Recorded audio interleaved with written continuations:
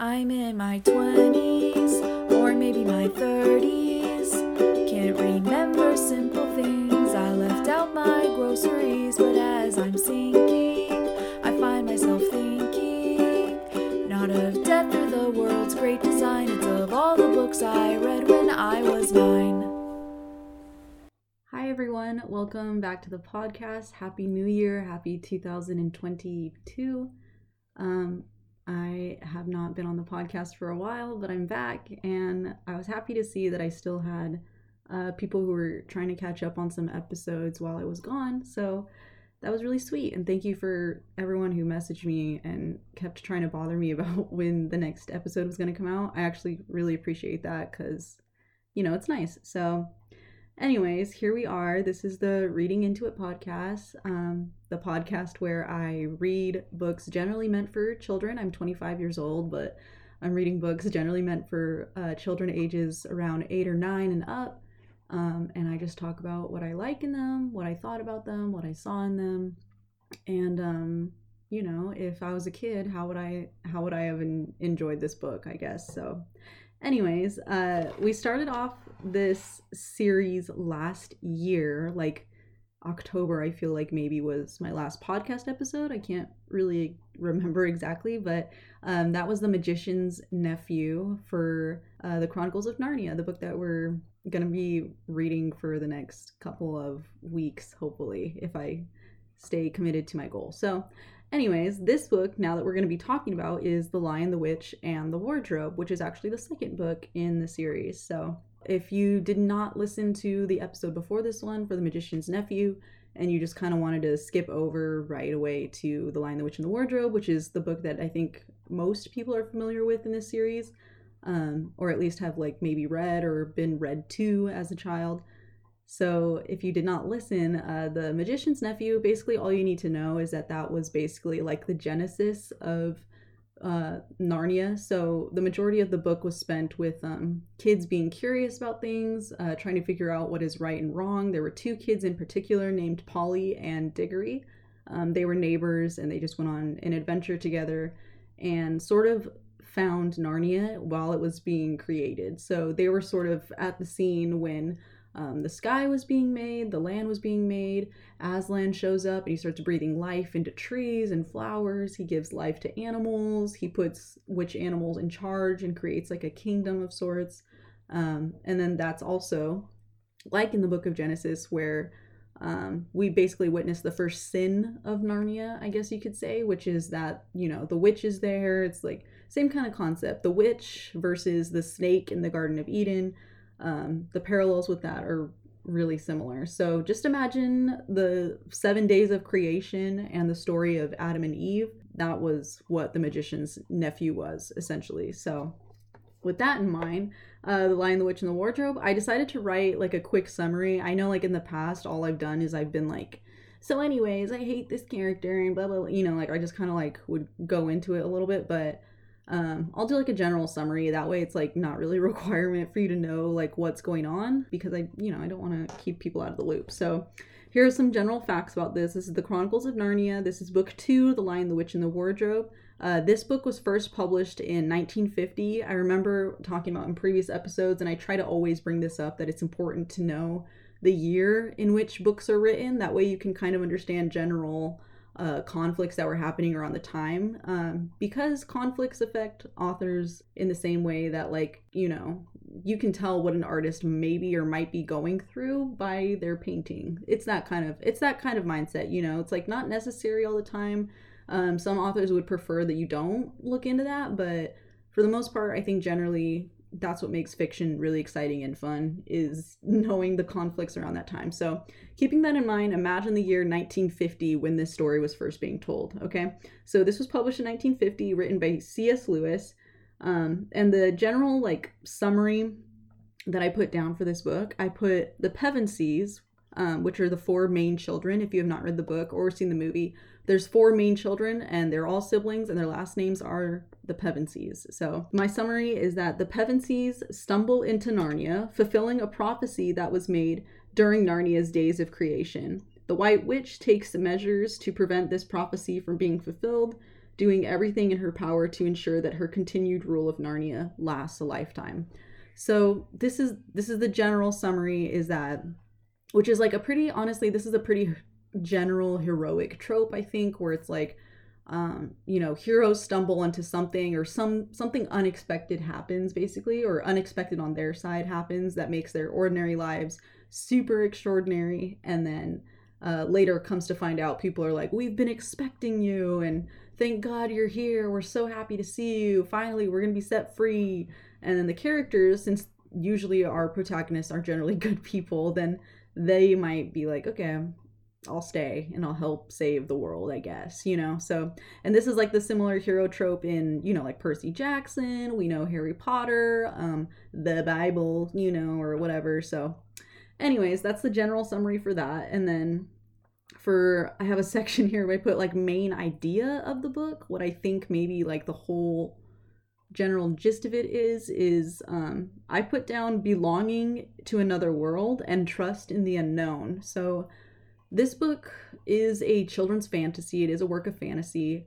And I think maybe this is generally one of the first steps into reading fantasy, is being okay with not knowing things and trying to understand things that you don't quite understand, or at least accepting that you never will understand, and then belonging to another world.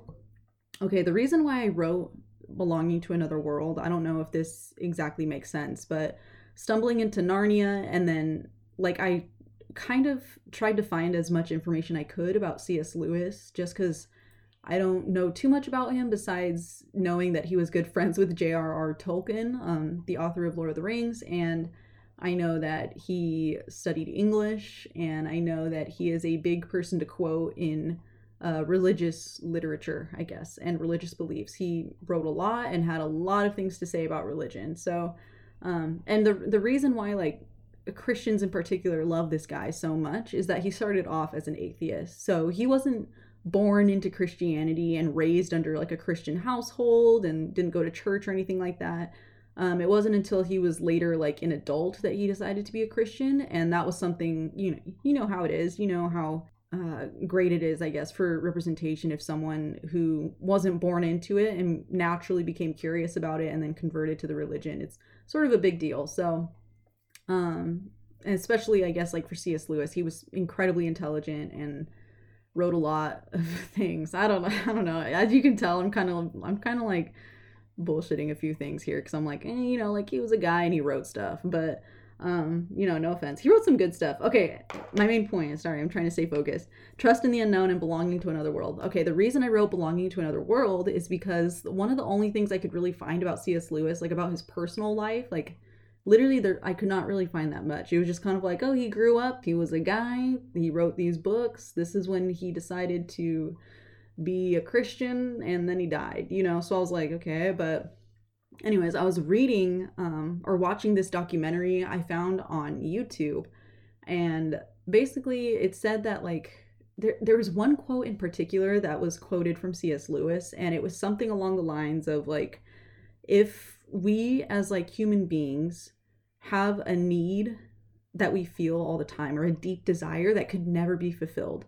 So, and I'm sure plenty of people feel like this at all times too. It's just like there's something that's just like missing from your life at all times. If you desire for something that could never be fulfilled and you've never found anything that could fulfill it, no human material thing or human thing in general could ever satisfy this like thirst that you have.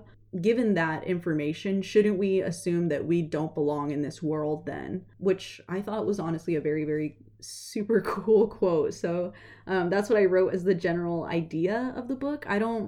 We don't have too much time spent with the Pevensies in their normal human 1950s world or whatever that they're in right now. But in terms of like Narnia, it seems to me that they feel a sort of like comfort there that they cannot feel in their human world. That was something that like kind of shocked me as a kid, I think, when I first like saw the movie. I had the PlayStation 2 video game.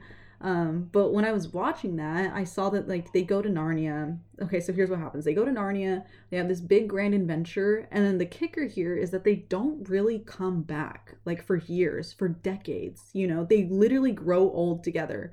So, that's the part that kind of confuses me. They do come back in the end and they're like, "Oh, remember this? This was like 40 years ago or however long that they were there." But they were there long enough to like grow up, and like in my human little child brain, I was like, I cannot even comprehend not coming home, honestly, after like maybe a year and like telling everybody about my adventures and stuff. Like, given I understand like they don't have their parents there. Like they don't have their parents in their current world, so it's like, "Oh, who are they going to talk to?" But I'm like, you guys don't have like friends or like, you know what I mean? It's just like, it seemed odd to me that there isn't something in the human world that would make them come back even once in all of those like years, if that makes sense. So that's the part that kind of like tripped me up. So when I was watching this documentary, I watched it after I finished reading the book, and hearing C.S. Lewis say that, where he says, "Oh, like if there's something that we cannot be satisfied basically in the human world, shouldn't we then assume that we're not of this world, that we don't belong in this universe?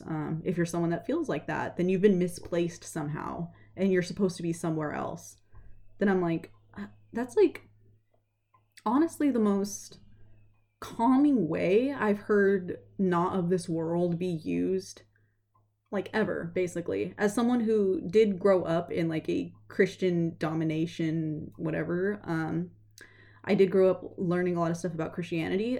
Given that, like I've always just been like, oh, like heaven is this place, you know. I don't know if the Pevensies are in heaven per se, but the way that he phrased that and the way that I read this book or thought about this book after hearing that information, like, respect. I got way more respect for it, just because it's like, gosh, like heaven was always something that was like in the sense of like, I fear it and I love it. I fear it and I want it. Like that was something that like stressed me out a lot as a child, which like I don't know if I should be worried about that as a child, but I was stressed out about it as a child, and then like just like also really excited for it, and then it felt weird to be like that because I was like, oh, you know, like I'm not wanting to die as a child, but like heaven sounds cool, you know, like that kind of thing. But at the same time, it was like not just anyone's allowed, and you know, the way that it was phrased like definitely made it seem more scary. But this version that he said, should we then assume, then it just makes it seem like, oh, like it's a very like spiritual way. It's not a religious way of describing heaven, if that makes sense. There's a religious way of describing heaven, I think,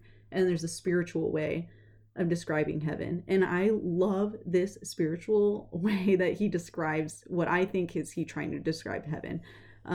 So, and I don't think he doesn't go into detail either of being like, oh, you know, this is what heaven is like, blah, blah. It's just like just some thought that he had where I was like, that is phenomenal. That makes it sound more like, if people phrased it that way, I think more people would have in common, more people would notice that they have more things in common with Christians than they think, if that makes sense. Like, if someone had phrased that to me from the start, I definitely would have been more empathetic, at least towards the religion in general growing up, instead of being like bitter and angry or whatever as like a little child. But this way, I just loved it so much. Sorry. So anyway, that's the main idea that I wrote in this. That's the only thing where I thought maybe that was his point or his ideology that he was trying to get across, of like, why don't these kids come back? And it's like, well, maybe something got satisfied there that could not have been satisfied back in the human world, whether it be their curiosity, the way that they feel needed maybe, or the way that they're useful, all of their skills maybe, because they definitely are using skills in Narnia that I can't see them putting to work in the human world without it being like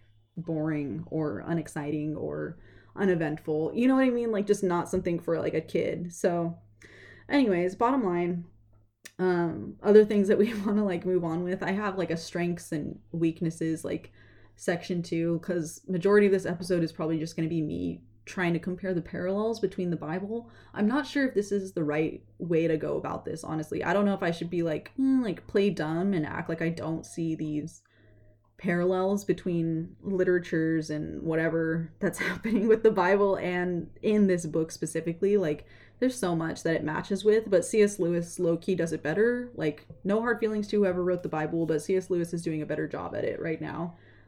At least in explaining things and creating characters. But so I have a strength and weaknesses column, but let's just talk real quickly about like what's going on, I guess, in Narnia basically. So this is generally what happens. Okay, the Pevensies are staying with a different individual. They're staying, it's not like an uncle. I think they're just like, this part kind of confuses me, but it's during World War II, I believe. So they are living with someone else while their parents are either like, I think their dad is in the war, and then I think their mom just like could not have them. I'm not, someone who's better with history might understand this a bit better, but I'm horrible with history. But basically they are not living with their parents right now.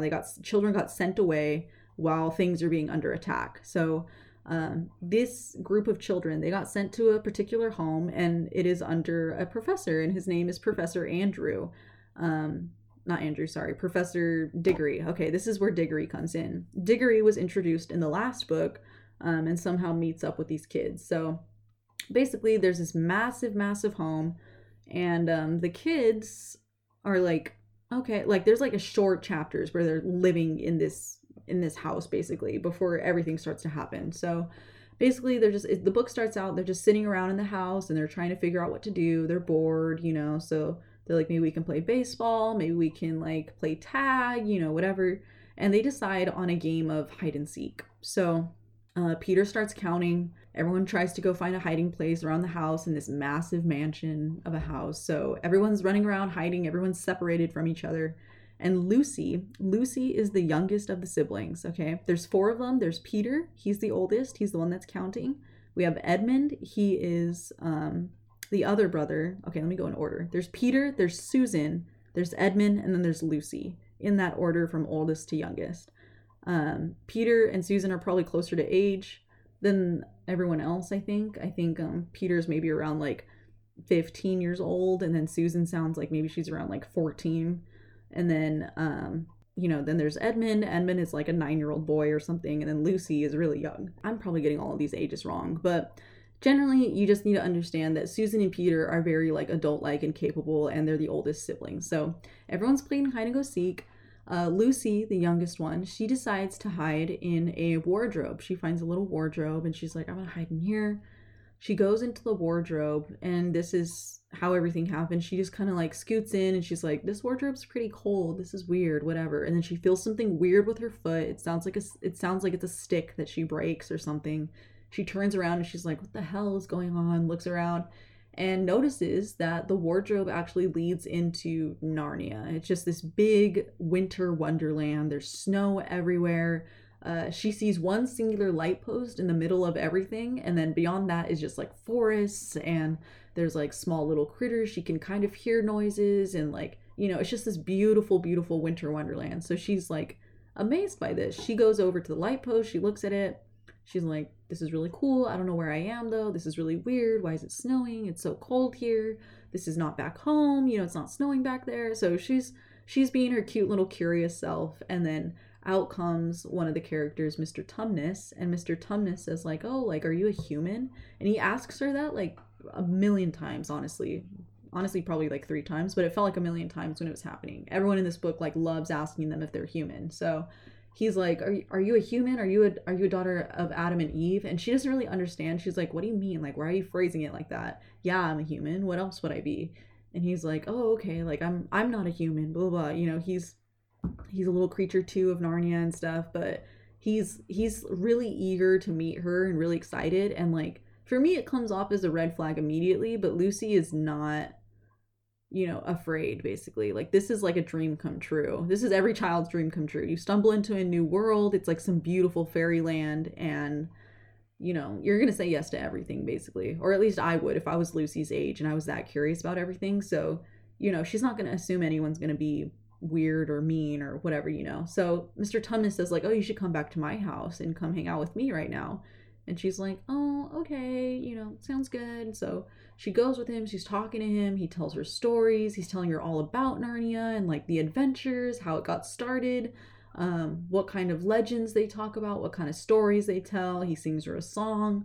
So they're having this grand old time, and then eventually Lucy like passes out and she is asleep, and then she wakes up and Mr. Tumnus is being a creep, and he's like, oh my god, I'm such a bad person, I can't believe I ever did that, I don't understand like what got into me, blah blah blah. And she's like, whatever you did, I'm sure it's okay. Like, do you want to talk about it? Like, she's still being her sweet self. He's like, I can't even tell you what I did. Like, I like kidnapped somebody. And she's like, oh, well, like, stop kidnapping people. Like, she just like doesn't really understand. And also, like, this whole scene, honestly, like, this whole book in general freaks me out. If I'm being honest, like, it scares me. It, like, I don't know if it's like triggering or what, but it's just like there's some moments where I'm like, I'm actually a little bit scared, even though I know like no one's gonna, like, you know, die or I don't know, be extra creepy, but because it's a children's book. But Mr. Tumnus really freaks me out. In like the scariest moments of this book, even besides the battle, I would not even count like this big battle that happens in the book to be one of the scariest moments. And there's legit like giants and like ogres and like all these like crazy things popping up. Aside from that, this scene scares me the most. It makes me so uncomfortable. The whole, you should come to my house, Lucy listening, Lucy being oblivious, Lucy's curiosity getting the better of her, you know, it's just like her showing up, her passing out at this stranger's house, and then the stranger being like, oh my god, I feel so bad, like I could have done something worse to you and I didn't, basically, is the thing that makes him feel bad. And then he's like, listen, like, I work for the queen, or the witch. He says she's like an evil witch. She rules over this town. I work for her, and my job is that I kidnap people for her, and then I bring them to her. People who like disobey her laws and, you know, whatever. But she's always asked us to keep an eye out for human beings. So I saw you, and I have to turn you in, you know, or whatever.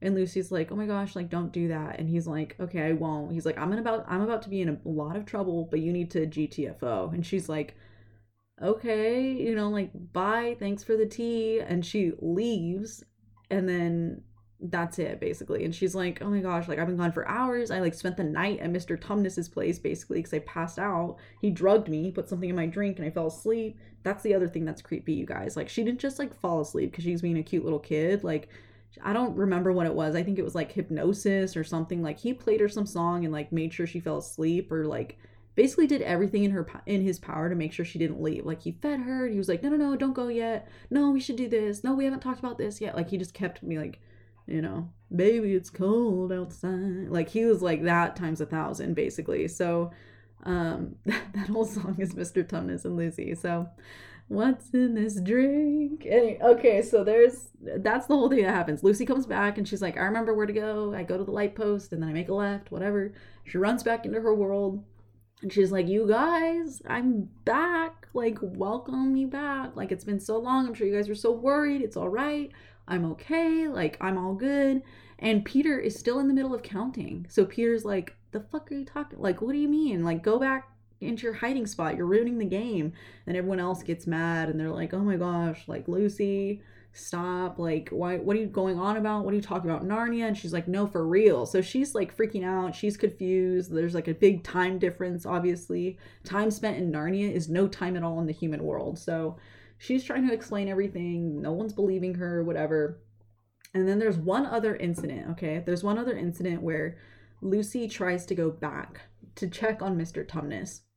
She tries to go back, and then Edmund follows her so that he can like make fun of her. Edmund is basically, he's not the oldest brother, that's Peter, but Edmund is like, honestly, class A-hole. Like, he is an a-hole, legit. He's in that weird phase right now where he just wants to make everyone's lives miserable, that weird pre-teenage. So that's where Edmund is. Edmund follows Lucy, and I think his intentions are to like scare her or to like freak her out and be like some, you know, annoying brother, tease her, whatever. So he goes in there, but he also sees Narnia. So he's like, hello, you know, like bumps into Narnia, and he's confused, whatever. His journey is a bit different, though. Lucy goes, and she's trying to spend time with Mr. Tumnus, and she does. I think she goes to his house, and they spend more time having tea together, and she's like, listen, it's okay, you didn't do that, blah, blah, blah, whatever. So they're slowly becoming more friends. She spends more time with this guy.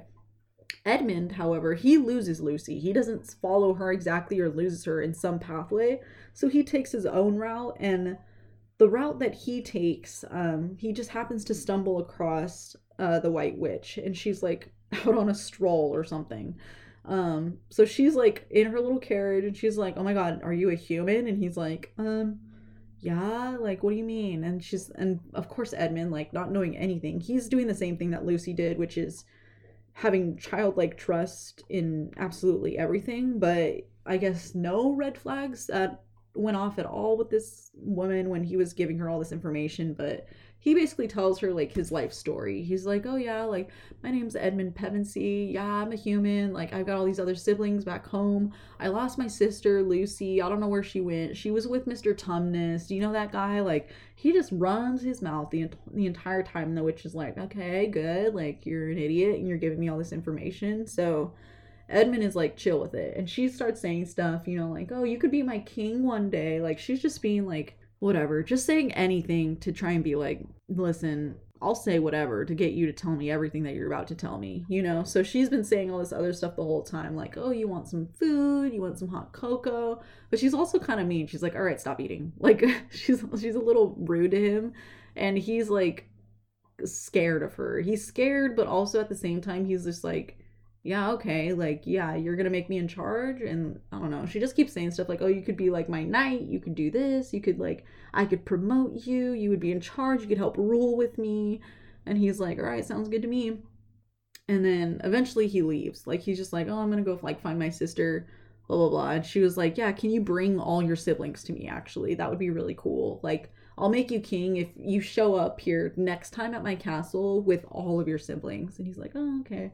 So anyways, this is like, I'm only going to mention this part because honestly it like gets into like a little bit of a blur, because then it turns into the Bible, you know, essentially. Sorry about it, but it turns into the Bible. So all this is to say, you know, like this is what we're gathering from, or at least what I've gathered from how the characters are, that I think is going to be important in future books in the series, I guess. So the things that I wrote about, like, this is what I wrote down after like these first like 3 chapters, okay? The first 3 chapters being that like Lucy stumbles into the land, and then stumbles back out after meeting Mr. Tumnus, Edmund following her, Edmund coming back home, and after talking to the witch, still, this is the kicker, okay? Like he comes back, this is the thing that bugs me. He comes back into the human world, with Lucy, and Lucy's like, oh my gosh, Edmund, like, isn't it so cool that we went to Narnia together? Like now we can tell people, and now people will for sure believe me. And she goes back and she tells Peter and Susan, she's like, Edmund was with me this time, you guys. I swear I'm not lying. You guys have to see this place. It's called Narnia. Like Edmund was there. Edmund, tell them. And Edmund is straight up like, I don't know what you're talking about. Which I'm like, how? Huh? Like it does not make sense to me. It does not make sense to me. Sorry. I'm like starting to stutter my words because it makes me so pissed off. I don't understand the intention besides just being an a-hole, you know? So he basically just denies everything. And there's a short moment. I'm just trying to catch you guys up real quick to like where I stopped, and I was like, okay, this is what I have to say about the characters, okay? So the part that I stopped at was up until like that whole point, like they're all arguing about whether or not Lucy is telling the truth or not, or Edmund is telling the truth. So they're like, hey, listen, like Edmund says that it wasn't there. Edmund's older than you. You know, can you please stop lying about it? We don't know why you're going on about this fantasy, Lucy. And she's like, what are you talking about? Whatever. So then Diggory, the guy who owns the whole mansion, who's currently housing the children, he comes out and he's just like, what is everyone arguing about? They tell him the situation. They're like, Lucy says that she found this place called Narnia in the wardrobe. She keeps going on about it. And then she said that Edmund went with her, but Edmund did not actually go with her. Edmund says that he didn't go anywhere. He says that he's been here the whole time. He doesn't know what Lucy's talking about. She's being crazy. Diggory's, did I say Uncle Andrew again? His name's Diggory. Diggory's response is he's like, let's think about this rationally, okay? He's like, let's see, who, generally among the 2 of your siblings, who tells the truth more often? Who's the most truthful? Is it Lucy or is it Edmund? And the siblings are like, well, it's always Lucy. That's why it's weird that she's like lying so much right now. Like we don't understand why she's going on about this thing. She's generally really trustworthy and she always is telling us the truth. And then Diggory is like, so why, if she's never really had any instances of acting crazy before or telling lies before, why do you doubt this one? Is it because it's hard to believe, or is it because like you really think there's something wrong with her, or what? And they're like, well, like what do you mean, you know? And he's like, this is important, like you need to like judge a person's character before you decide if they're telling the truth or not. You can't just decide someone's not telling the truth because it's something that's a little bit difficult to believe. That's like his lesson that he gave them. So he was like, if Edmund is known to tell a lot more lies, why are you suddenly believing him now over this other person who has a way better record of only telling the truth? That kind of like shuts them up a little bit, and they're like, it doesn't make any sense. How is that possible though? Like, we don't understand how Lucy's like accusations, basically Lucy's declarations of some fantasy world existing in this closet, it doesn't make any sense to us. Like, that's not something that's humanly possible, right? And then Diggory's like, well, I don't know, but like, I don't see why you guys can't believe your little sister who has always been honest to you, instead of just like assuming that she's wrong and not checking it out for yourselves. So he's like, so maybe you guys should just go check it out for yourselves to see, basically. And then they're like, okay, fine, so they eventually all go in there and they're still kind of like fighting about it, whatever. But then like, they're also like not supposed to be in that certain area of the house. So this is a new day. They're not supposed to be in that certain area of the house. They knew that they were going to get in trouble. They hear the housekeeper coming up and they're really scared of that housekeeper or caretaker of the Professor Diggory. So they're like, okay, let's just, we were gonna just talk about the wardrobe in front of the wardrobe, but now let's just go in there. There's enough room. So they all go into the wardrobe and then they're all pushing each other. Someone gets shoved into a tree and they're like, the fuck, why is there a tree? And someone falls on their butt in snow and they're like, there's snow. So anyways, that's how everyone comes into the land. So flash forward now, after reading that, I paused and I'm like, okay, this is what I have to say about what I think like the roles are supposed to be in terms of the characters. So Lucy is my favorite character. That's the one thing that I have to say. Okay, I think Lucy is creative, I think Lucy is innovative, and I think that Lucy is trustworthy, and I think those are all of her strengths, as well as like, I think the trustworthiness one might also come into being a bit of a downside about Lucy, but I like that Lucy is very like just, you know what I mean? Lucy is very, I think they even say this later, like when she becomes like a ruler of Narnia, spoiler alert, she becomes like a ruler of Narnia. But when she becomes one, they say, oh, Lucy the Just. They always say that about her. And then they say like Susan the Valiant, I think that's how it is. But basically, bottom line, Lucy's my favorite character. She's the youngest one. She's curious. She's creative. She's always trying to figure out new solutions to things, and she's like, well, why don't we just do this, or why don't we just do this? And she never hesitates to help anybody. I'm obsessed with that. That's the perfect childlike quality that I love so much to read in books like this. It's just when someone is so genuinely true to being like a child, like so purely uncorrupted, basically. Like they have not been like told not to trust people yet or whatever, you know what I mean? It's just like Lucy just loves people. She trusts people. She wants to help people. She's a good person, this little girl. So there's Lucy. Edmund, I honestly don't really have much to say about Edmund. I put that he is the pessimistic of the group, which can be a pro and a con. Obviously, it's probably more phrased more often than not as a con, but as a pro, I would say pessimism is almost necessary in every single book. And that's, he's probably the person that would give people like a reality check, even if it's rude and unnecessary at times. He's the one person that's like, well, that wouldn't work, and that's stupid, or, it doesn't make sense to do it this way, or else everyone's going to die, basically. So I think in that sense, that would make him like a good critical like warrior of sorts. Would I hang out with Edmund? No. If I went to Narnia, if I lived in Narnia, would he be one of my favorite rulers? No. Would I ever want to go to his birthday party? No. Like, I do not like Edmund at all. I don't like him. I know he's a kid, whatever. Do not like him. He makes a lot of mistakes in this book, and I don't know if it's meant to be like, he's sort of like the scapegoat, I guess. Maybe that's something I could say. He's a scapegoat. No one blames him per se, which is shocking. I would blame the fuck out of him if I was one of the siblings. I'd be like, this is all your fault.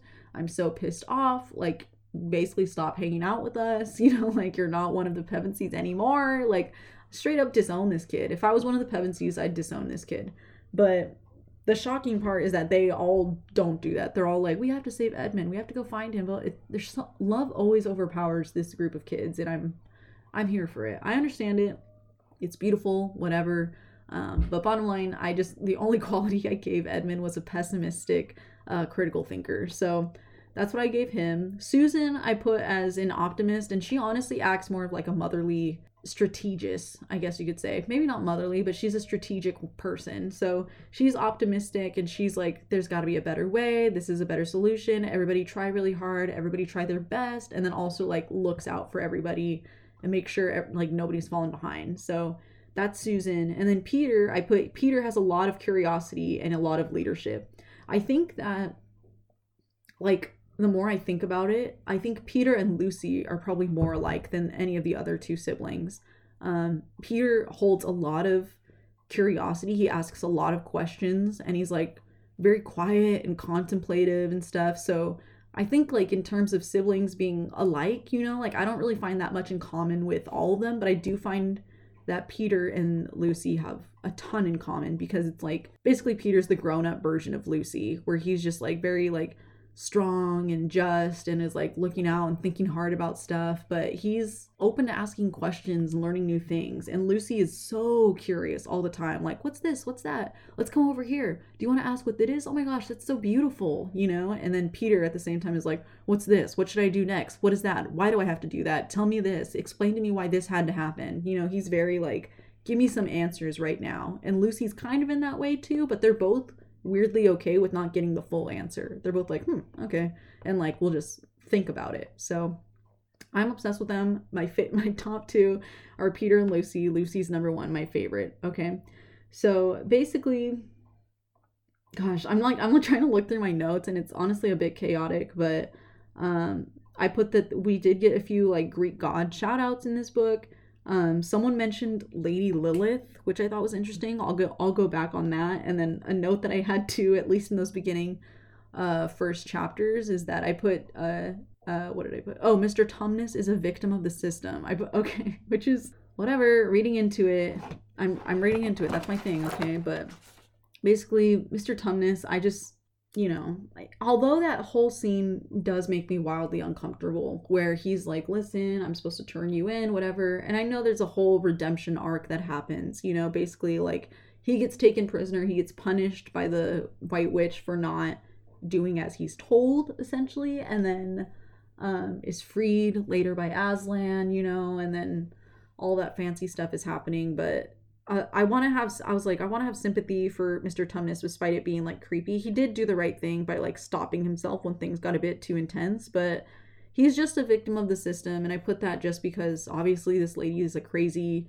person who's trying to take over everybody and like will kill people for disobeying. So it's like, you know, he's I don't know how far I can justify people being on the wrong side of things for safety, but in terms of like children's books and stuff, because it's not something I've had to like directly interact with while growing up, like someone who's been in that way, you know, or that there was like a clear this is right, this is wrong, and the person was on the clear wrong side for the support of, you know, just for the luxury of safety, basically, is what I'm talking about. So I want to have sympathy for Mr. Tumnus just because this is a fantastical world with probably a lot more different threats than what is essentially our world, I guess. So the part that we start seeing like biblical parallels with that I don't know if I should just like summarize everything. I don't think I will, just because I've already rambled on for quite a bit, but basically the parallels between this and the what essentially is happening in the Bible. So this is New Testament, okay? This is New Testament stuff. Last book that we had, Magician's Nephew, that was Old Testament. That was book 1 and book 2 of the Bible, basically, of just things being created, things happening, sins happening.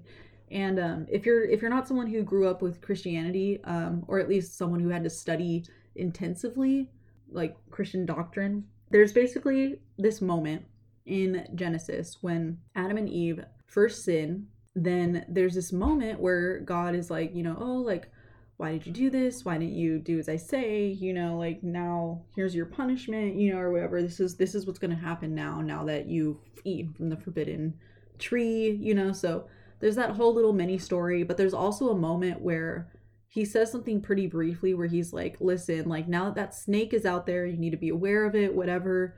That snake is going to get like more powerful, basically. Like, sins are going to get more powerful. Things are basically going to get worse for human beings from here on out. It's just going to keep going downhill. And he's like, but don't worry, because eventually there's something that's going to happen. And this is where his prophecy comes in. He's like, eventually someone will come down and like basically break the snake's neck for good. Like, there will be a foot that comes down and it smashes the head of the snake for good, and you guys won't have to worry about not being saved anymore, basically. Like, you won't have to worry about being separated from me. Like, everything will be fine after that. Don't worry about it. Like, this evil is like probably not a big of a threat right now, but it's just gonna grow and grow and grow, and then when it does get really, really bad, someone's gonna come and save you from it all, basically. That's like the prophecy. I don't know if that meant much exactly to Adam and Eve, because, you know, they died and like did not get to meet Jesus, and so did like everyone else after that. Like, thousands and thousands of years have passed, and then that's when Jesus showed up to fulfill the prophecy and basically like defeat the evil per se. But when I growing up Christian, when I was reading this, it never made sense to me. I don't understand it. I did not understand, and I still kind of don't understand. This book kind of helped a little bit, but I never got it, why Jesus had to die. You know what I mean? I was like, why did he have to do that? Like, that does not make any sense to me. If he's God, why didn't he just, like, you know what I mean? And like, there's this funny quote that I like saw on Reddit when I was freaking like looking up stuff or whatever, and it was just like, why did Jesus have to die? Why couldn't he just like forgive, or like say I forgive you or whatever? And like that made me laugh, because I was like, honestly true, but like that's how my mind went whenever I would hear about it. They're like, Jesus died for you, and I'd be like, okay, but like, what does that mean? Like, he didn't have to do that. I didn't ask him. Like, we could be alive at the same time, you know? Like, it just did not make sense to me. This book, we have Aslan, who is essentially supposed to, I don't know if he's per se like the Jesus in this situation, because in this sense the Pevensies are coming to fulfill the prophecy, and they're coming to like help battle. But I don't know if it's like, you know, I think it's just one of those prophecies. It's like, don't worry, human beings will return once again to Narnia, and this is how it's gonna work. Okay, it's gonna like help out with this. And I guess like time-wise, it kind of makes sense. It's probably been like maybe hundreds of years, you know, or hundreds of thousands of years in Narnia, and like not that long in the human world, because Diggory is still alive and kicking it as an old man, and he was there when Narnia was first being created. So it's not like the world is gonna be like, oh, like we're the same age as like whatever as Diggory, you know what I mean? Like, for sure, if it's like, if she was there for like a whole day with Mr. Tumnus and then comes back and not even a second has passed in the human world, like, you know what I mean? So it's like, I don't understand what the time difference is. So basically, you know, the humans come back, whatever. The Pevensies are the ones that are supposed to come back. Like, when the humans come back, this is when the prophecy is going to start, okay? So then in The Magician's Nephew, we get the similar prophecy that's told as the same as in the Bible, which is basically, you know, the White Witch gets brought over to Narnia, and, you know, Aslan's like, great, you know, like, now that she's here, she's probably going to get a lot stronger, honestly. Like, she's going to get more powerful. She's going to get more people to join her side. She's going to, like, recruit more people. She's going to be evil as hell. But don't worry, folks, because eventually humans will come back, and when the humans come back, that will be the end of your misery. Things are going to be okay again. So that's the prophecy we get from Narnia. And this is what it is. The humans are back. The Pevensies are the ones that are coming back, and they're the ones that are putting this prophecy, I guess, into motion. And that's also, like, given what people are talking about too, like, I think the humans are just meant to be like a symbol. I don't think like they're the heroes per se in this situation. Like, yeah, like they learn to battle eventually and stuff like that, but Aslan is the real only hero in this whole story. He's the one that actually like fixes things. He's the one that actually saves people. He's the one that actually corrects things and brings them back to life and heals people. You know, like, he's like this super awesome, super, you know, he's a lion. He's God. So that's basically what's happening. I think the humans are meant to be a symbol. So they show up, and when they show up, everyone in Narnia is like, any minute now, Aslan's gonna come. Any minute now, we're gonna see him. He's gonna be here any minute. Our great king, he'll be here any minute.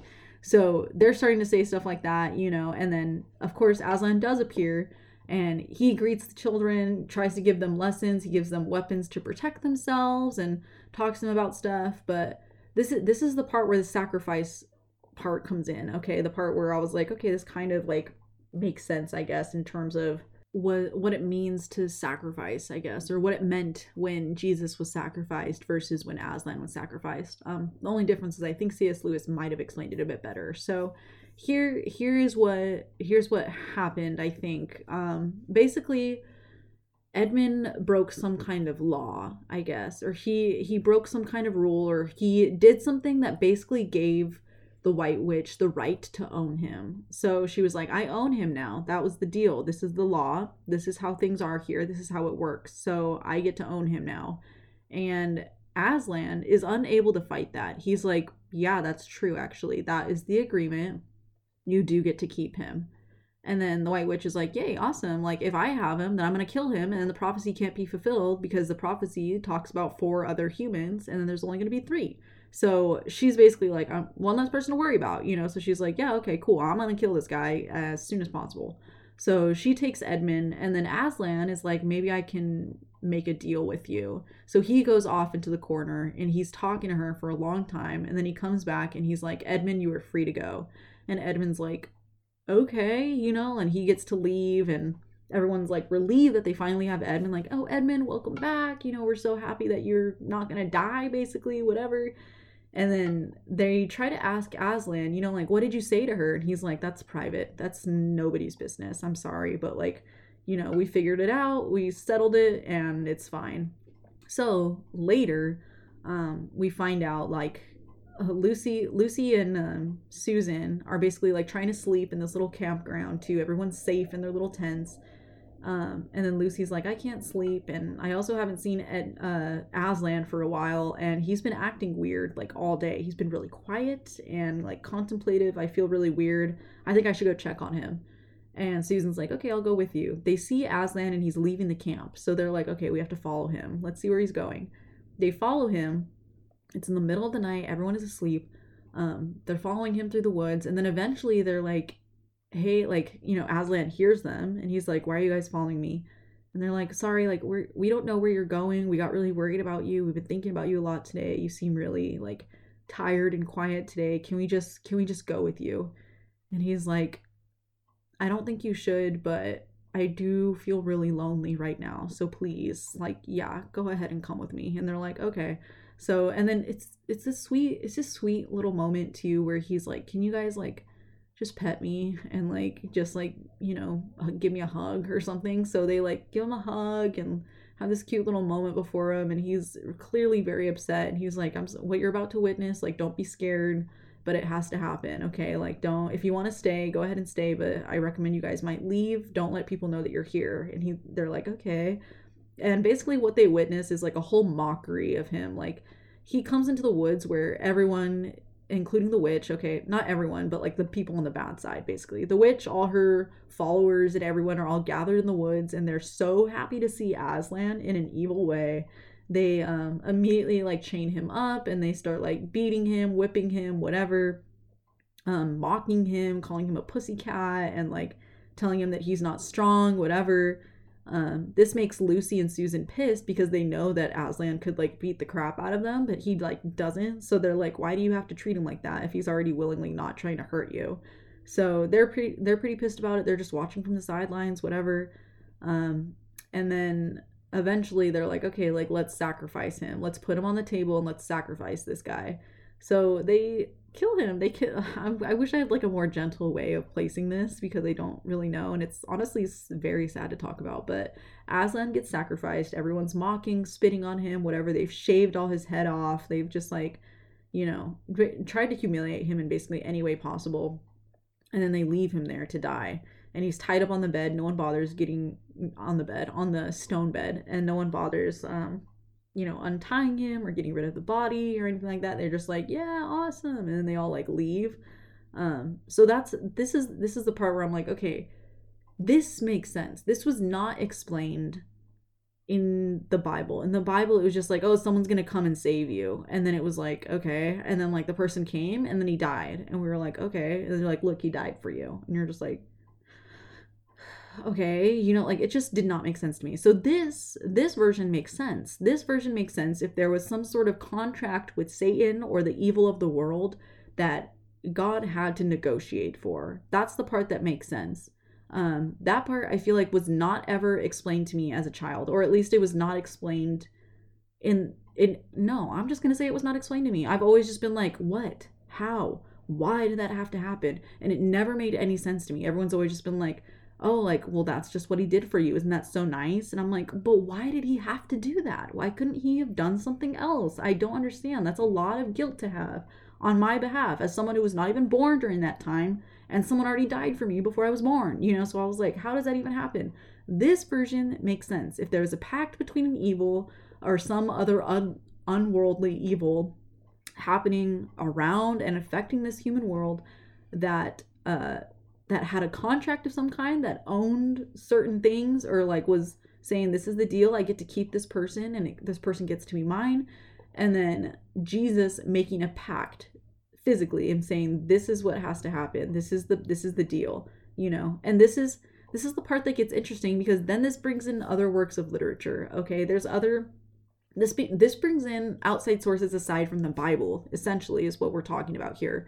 This is something that pushes, if we're looking into this idea, this mindset of why Aslan, a representation of Jesus, had to go through this sacrificial moment, this pushes us then to do research outside of the Bible, which I think C.S. Lewis did at all times. That's what makes him like a unique religious writer, instead of someone who's traditional and, like, let's say like an old traditionalist, like Catholic from the 1600s, where it's like, this is what the Bible says and this is what we have to do.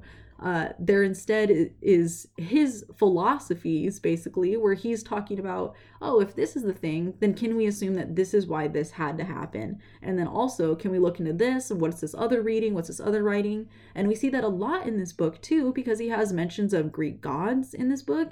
He has a mention of Lady Lilith in this book. If you have not heard of Lady Lilith is a character that was based off of a painting, basically. And it's this old folklore type story, essentially, that there was someone named Lilith in the Bible that was taken out. That's like some other little legend, I guess you can say. And her whole deal here, I'll explain why I'm bringing this up, but her whole deal basically is that, like, she was Adam's first wife, and it didn't work out because she was not submissive. She didn't want to do what she was told, and she was like too beautiful. She loved her body. She cared about her appearance, you know, stuff like that. She was like seen, basically, like, she was portrayed as a temptress, as Adam's first wife didn't work out, so then he got Eve. Anyway, so the reason I like bring all of this up is that, like, this pushes us to look in outside sources instead. And when we're talking about that, when we're thinking, oh, is there like some other evil that maybe God made a pact with, or maybe God made a compromise with, per se, over some kind of contract? And that brings us into works like Paradise Lost. If you haven't heard about Paradise Lost, that brings in the whole lore of, like, should we then try and look up what the relationship is between Satan and God, basically. The story of the fallen angel, what happened to get the angel kicked out of heaven, essentially, and like what fuels his or their passion for continuing to fight against God, and what their different ideals are. This is also important too to kind of think about. I don't know if this like is diving way too much into it, but this would also be something like how Christians are sort of familiar with other religions, but at the same time, like, not really. And I've heard some like pretty okay things about Satanists as well. So I've never read the Satanic Bible, but I have met some people who are Satanists, and it doesn't really seem exactly the way that things have been portrayed exactly in the Bible. So I like this whole perspective thing. I like that this kind of pushes us into thinking, okay, let's think about, you know, let's be aware that this is what our Christian doctrine says, and then let's take it further upon ourselves to read about other stuff and keep adding to this Christian doctrine in our mind or in our work, in our studies, whatever way that we're studying it. Let's not just use this one resource to do all of our research, basically. So that's what that pushes us to do. Okay, I'm going to mention real briefly too about why I bring up Lady Lilith. The whole reason I brought that up is because I was confused about this too, but basically the witch, like she is essentially like a human, you know. If you've read the book before this with us, or if you listen to the podcast episode before this, we know that she's from a different world. She literally destroyed her own world and then bounced, basically, and then world hopped to a few places and then ended up in Narnia. But basically, like in the story, you know, she's like, oh, like, are you a human? Are you a daughter of Adam and Eve? Are you blah, blah, blah, whatever? But they always say, like, son of Adam and daughter of Eve. Like, they always say that. But the witch appears human too, you know, basically. And the way that this is written, C.S. Lewis he's kind of like Lemony Snicket, that we've read about before, obviously, where Lemony Snicket will explain emotions, where he's just like, oh, you know, so-and-so felt scared, so they did this. Or so-and-so felt so overwhelmed that they did this instead, or whatever. So he has that kind of caretaker voice or whatever. But anyways, there's a soft explanation where basically he was like, oh, the witch is human, honestly. Like, she doesn't have, like, different legs. Like, all these other creatures are, like, they're dwarves, or, you know, they've got, like, horns, or they're, like, half animal, or half another creature and half human, you know, like, human appearing. But she looks like a full-on human. And C.S. Lewis' explanation for that is he says, like, oh yeah, she is also a daughter of Adam, but she is different from other humans because she is a daughter of Lilith. And then he moves on, and that's all he says about it. So this was like the short little lore bit of like me trying to explain the Lady Lilith part. I thought that was really cool that he brought Lady Lilith. I personally obviously love Lady Lilith. I know, at least like when I was taking classes about this and heard her mentioned through different like portrayals and different ways that she was painted, basically, like, she's one of those things in Victorian literature where like, people demonize or like dehumanize women if they feel okay with their appearance and sexuality. It's that weird, deep, like, sexist whatever, you know what I mean, where it's just like women are sexualized, and then once they're like, yeah, I'm sexualized, and they're like, oh, bad on you for sexualizing, you know what I mean? It's one of those weird, like, contradictory things where it's like, oh, all women do is like makeup and do their hair. And then when a woman is like, yeah, actually, I really do like doing my makeup and doing my hair, then they're like, wow, like, you're so into yourself and you're so, you know what I mean? But it's like, this is what you built me to tell me that I'm supposed to worry about. You've given me nothing else to worry about. And then yet here we are where I'm actually worrying about it. Now you're making me feel silly for worrying about it.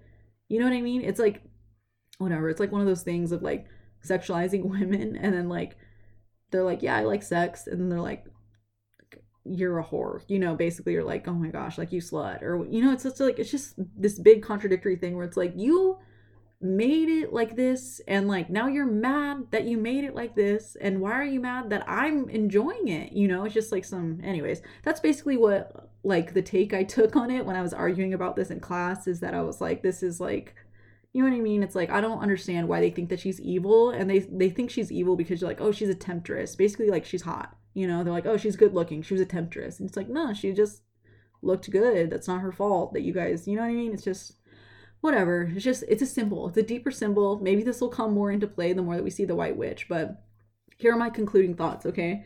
The things that I like about this, I like that this book better explains why Aslan, aka the Jesus of Narnia, sacrificed himself. And I like that this gave me more to think about Jesus's reason, or at least kind of explained a sort of contract type idea or some kind of trade-off that was meant to happen. That part makes sense to me. That was never explained to me like that as a child. So I appreciated that. Other thing that I like the safe parental narrator that announces emotions and footnotes of confusing behaviors. Our good old friend C.S. Lewis, I appreciate that. I appreciate the way that he phrases things, but I also appreciate it that I forget about him. I think that was hard to do in Lemony Snicket's books. I was like, okay, like, he's this whole ass other character. Lemony Snicket is a whole other character that's more involved in the story than we thought.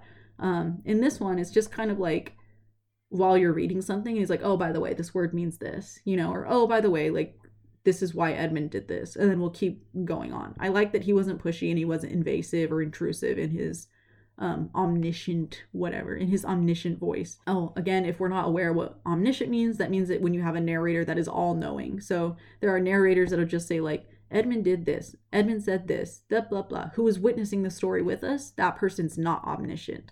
Omniscient would be that we get inside, like, imagine if you were watching something and you can also read people's minds. That's the omniscient part. So you would say like, oh, Edmund said this, but what Edmund really thought was this, this, and this. You know, it's that little extra something. So I like that he's this omniscient narrator, but at the same time, I like that it's not all the time. Like, it's not every 5 seconds. He's like, Susan said this and thought this, and the Beavers thought this, that, you know, it's like, it's not too obvious. I forget that he's there sometimes, which is how I like my books. The one thing that I don't like, I put so far, at least like from, you know, this is just my first read through of this book, but I did not like the fast forwarding at the end, the fast forward grow up. This is a short book, and it feels like the first like couple pages, or like the first, okay, honestly, majority of the book, yeah, like the first 150 pages, and then the last 20 pages is like them all grown up, speed growing up. It wasn't like, you know, the next day, blah, blah, blah. It was like there was this big battle, and then they all like fought, they won, everyone's freed, blah, blah, blah, all this good, happy endings happening. You know, Aslan came back to life, Aslan freed all of these prisoners, everyone's like thriving, winter is gone, spring is here, like all this cool stuff. And then it was like, suddenly they're 40. By the way, like, this is how the tale ends, blah, blah, blah, which would be cute if this was a standalone book. If this was a standalone book, I'd be like, okay, that was like a short little, like, you know what I mean? It was a short adventure. It was fantastic. It was fun, but it's kind of like a fairy tale thing where it's like all these great things happen, and then people get old and they live happily ever after, and the end. But there's like 7 other books in this series, so I was like, why are they in their 40s now? Like, I don't understand, you know, like, whatever. I've never seen any of the movies that came after The Lion, the Witch, and the Wardrobe, and I have no idea what happens. The only thing I remember is that Prince Caspian was like a little cute guy in the previews. You know, that's the only thing I remember. I remember what Prince Caspian looks like in the movies, but that's about it. But that, I didn't like that part. I know that it's pretty parallel to how biblical stories go anyways. Like, there's like, oh, here's Abraham, and here's this, blah, blah, blah. Even the story with Adam and Eve, it's like Adam and Eve, this is their first sin, blah, blah, blah. And then it's like literally the next page, they're like, then Eve had this daughter, this son, this son, this son, this son, this son, this son. Eve lived to be like 500 years old, then she died. Anyways, and then it goes on. You know, it doesn't like tell you the next little story. Like, we don't get to know any more information about their little family. It's just kind of like, this happened, this happened, this happened. Here's this short chapter about something that happened between the sons, and then they moved on, and Eve died when she was 700 years old. Okay, bye. And it's like, oh, what happened in all those 700? You know, that's it. Like, out of all those 700 years, there was like 3 incidents that happened that are worth writing down, and that's all we got recorded in all those 700 years. Like, you know what I mean? Just like, it doesn't make sense. And then I'm like, and if someone wrote that after then how did someone, whatever. I'm not trying to doubt any religions or anything like that. I'm not trying to doubt doctrines, but this is how it was in The Lion, the Witch, and the Wardrobe as well. I feel like it was like, there's this big battle, all this cool stuff happening, whatever. And then it was like, they called Susan Queen Susan. They called Lucy Queen Lucy. They called Edmund King Edmund, and then King Peter, whatever. And they ruled valiantly, blah, blah, blah. Like, Edmund was really good at this, and Peter was really good at this, blah, blah, blah. Like, talked about them as rulers, and then it was like, they were like adults. Like, I'm pretty sure Peter has like a beard or something, and they're like, they're full-on adults. Like, Lucy is like in her 20s, and like, but when she was in Narnia, she was like 9 years old or something, and it's like, you know, I don't know. They've been there for at least like 20 or 30 years, I think. So they've been there like a long, long time. And there's like not much that's like explained in between. Then it's just kind of like, oh, they grew old, blah, blah, blah. And then it flash forwards to a later time where they're like walking through, and they're like, look at this light post. Doesn't it seem kind of familiar? And they're like, yeah, I think I remember. Like, they just completely forgot that they're human beings that came from a human world, you know? And then eventually they're like, I think, yeah, okay, maybe we should like go back. Let's go see like what's happening in the other world. So from that point, then they leave, you know?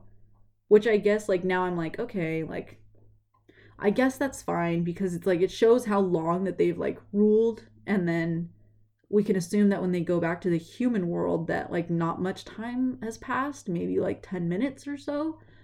So they'll be in like their normal selves again. And it says that too, you know, they stumble out as children. They like walked in that wardrobe, leaving Narnia as like men and women, and then they stumbled out, and suddenly like they're 9 again, which I'm like, oof.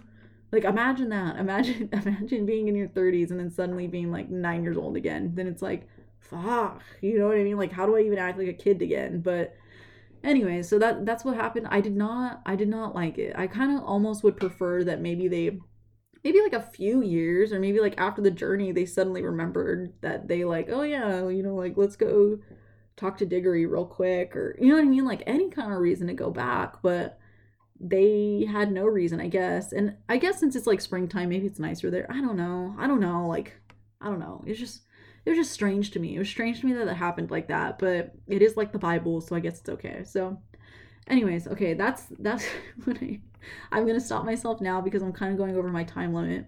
This is what I have to say. Okay, that's what I have to say about Narnia. I liked this book, honestly. I liked it. The thing I'm struggling with is that I think like as a child, I don't know if I would have read this unless it was like a group effort, or unless I was forced to, or unless someone's parent was like, you have to read this book, and this was like the only book that they had there. You know what I mean? It's like in comparison to like Percy Jackson, or like anything else, honestly, like this is not something that I feel like I would be super interested in, given the way that it's written and for what age group it's meant for. I don't know if I would be into it as a kid. This seems more like something for like kids who were like advanced readers at a very young age, if that makes sense. Like I could tell the way that this is written that C.S. Lewis, like he's like, yeah, this is for kids. Like this is for the kids who probably like really tried to read Jane Eyre seriously in like 7th grade. You know what I mean? Like couldn't be me. Could not be me. I would not be doing that. So, but I did have friends. And I did know people who were like that, okay? Or like The Wind in the Willows when you're like 6 years old. You know what I mean? Where it's like, I guess it's fine, but like seems a little advanced a little bit. You know what I mean? So, maybe not The Wind in the Willows, but you know what I mean? Like Tom Sawyer type stuff when you're like 8 years old. And it's like, okay, it's a classic that people study literally like in college and high school. And anyways, that's what I think maybe this book series might be for. This is for the smart people. This is for people who are able to understand complex situations, or at least be really reflective about it as a child. Could not be me. So, you know, I don't think if this would appeal to me as a child, but I do appreciate it now. I think out of 5 stars, I would give this book maybe like 3.9 stars, not 4 stars. I usually rate things 4 stars. I liked this book, but I wasn't like excited all the time to read it, if that makes sense. Like it wasn't like Series of Unfortunate Events where I was deeply invested in these characters. I think I need to spend more time with these characters, and then maybe the other books will get slowly better for me. But I feel like I don't know that much about them. I witnessed a good story. That's what's happening. I witnessed a good story, a good intro story.